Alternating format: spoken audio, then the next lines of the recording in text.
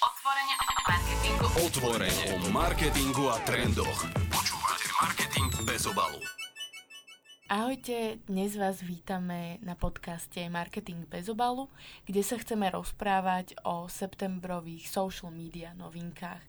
Budeme sa o tom rozprávať ja, Frederika, s kolegyňou Dominikou. Dnes to bude veľmi rýchle, s tým, že máme novinky z Facebooku a z Instagramu. Prvou takou novinkou je, že vaša biznis stránka, ktorú správujete, môže byť členom skupiny. Čiže vie tam písať komentáre, vie sa stať členom rôznej skupiny, vie písať komentáre a interagovať. Napadá ti niečo, že kto z našich klientov by to vedel využiť a podobne? Reálne to vieme využiť asi pre každého jedného klienta, ktorého momentálne máme. Napríklad taká absolútka by sa určite mohla pridať do rôznych skupín, kde môže ona sama interagovať s tými fanúšikmi pod absolútka profilom. Čiže myslíš si, že je to prínosné akože aj v rámci kampaní, ale aj celoročného kontentu? Určite to je prínosné pre všetky značky v rámci ich community managementu, pretože môžu reagovať na hociaké komentáre, či už pozitívne, negatívne a môžu viac menej moderovať tú komunikáciu. Super. Ďalšou vecou, o ktorej si nám rozprávala, je, že Canvas už neexistuje na Facebooku. Čo s tým? Alebo čo to je? Áno, Facebook už nemá Canvas, lebo sa volá Instant Experience. Jediné, čo sa teda zmenilo, je to, že ho Facebook premenoval a stále nám tvrdí, že by mal byť až 15-krát rýchlejší ako web. Čiže to mala to byť prínosná zmena, hej? Áno. Tak uvidíme. Keby ste tu počuli medzičasom niečo píšťať, tak je to náš psík Leuško. Takže sme tu traja vlastne na podcaste. Tak keby náhodou, tak je to pre toto. Ako máme novinku pri videách, alebo je tam niečo nové tento mesiac? Pri videách nám pribudla novinka, že si viete vlastne hneď v ľavom hornom rohu pozrieť, že koľko vašich fanúšikov alebo koľko užívateľov facebookových pozerá vaše video. Vidíš v tom nejakú pridanú hodnotu?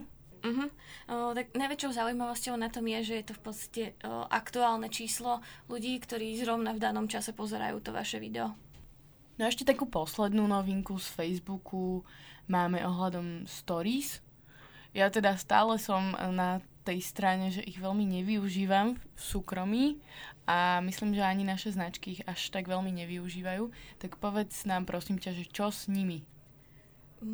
No je pravda, že zatiaľ ich moc nevyužívame, nemáme na to zatiaľ nejaké dobré štatistiky alebo nejaké odporúčania a čísla, ale Facebook ich stále sa snaží dávať nejako do popredia a teraz nám umožnil ich boostovať. Parádička. Presuňme sa teda takto plynule, premostíme na Instagram. Všetci už asi poznáme tagovanie vo fotkách, kde keď teda klikneš na fotku, tak sa ti zobrazí všetko možné, čo tam je otagované, čiže vieš sa prekliknúť potom na tie profily. No a teraz to vymyslel Instagram tak, že už vieme tagovať aj vo videách. Popíš nám tu prosím ťa, že ako to tagovanie funguje, lebo mám teda pocit, že je to trošičku inšie ako pri tých fotkách. Funguje to takisto ako pri tagovaní ľudí na fotke, čiže keď nahráte video, máte tam možnosť označiť ľudí, poznačujete si vlastne koho chcete, kto reálne v tom videu je, alebo kto vám pri tom videu pomáhal. No a keď už ako koncový užívateľ kliknete na zobraziť označených ľudí vo videu, tak sa vám to vyroluje trošičku inak ako pri fotkách, spraví sa vám vlastne taký zvlášť bočný panel, kde si môžete prejsť všetkých užívateľov. A nemyslíš, že je to rušivé? Že ťa to vlastne od toho videa odputa? Tak keď si na to už klikneš, tak ťa asi zaujíma, že kto na tom videu pracoval, alebo kto tam je označený, čiže tú informáciu asi očakávaš. No a pri tom videu to platí, že na to klikáš iba vľavo dole, alebo lebo pri fotkách to je, že keď klikneš hocikam na fotku, tak sa to zobrazí. Pri videu je to... Pri videu iba vľavo dole, na tú ikonku takého pandroláčika. Takisto na fotkách, na postoch, na Instagrame už dlhodobo vedia obchody označovať teda, že čo sa dá kúpiť, že vieš cez to nakupovať. No teraz prišiel Instagram s featurekou, že to dali aj do stories. Čo s tým? Tak zatiaľ sa táto nová možnosť testuje v 46 krajinách. My medzi nimi zatiaľ nie sme, uvidíme, že kedy to k nám príde. Hlavnou výhodou by to malo byť pre profily, pre také skôr nejaké malé obchody alebo menšie značky, ktoré nevyužívajú boostovanie storiesiek alebo celkovo postov.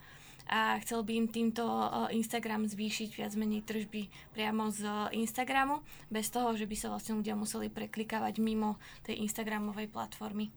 Čiže oni sami to tak prezentujú, že je to pre pre tie menšie obchodíky a máš pocit, že to bude efektnejšie, lebo zase ja to tak nevidím. Tiež si myslím, že to nebude moc efektívne, nakoľko tú nebustovanú stories vidia aj tak iba užívateľia, ktorí sledujú tvoj profil. Čiže moc im to asi teda nezvýši tie predaje, ale uvidíme.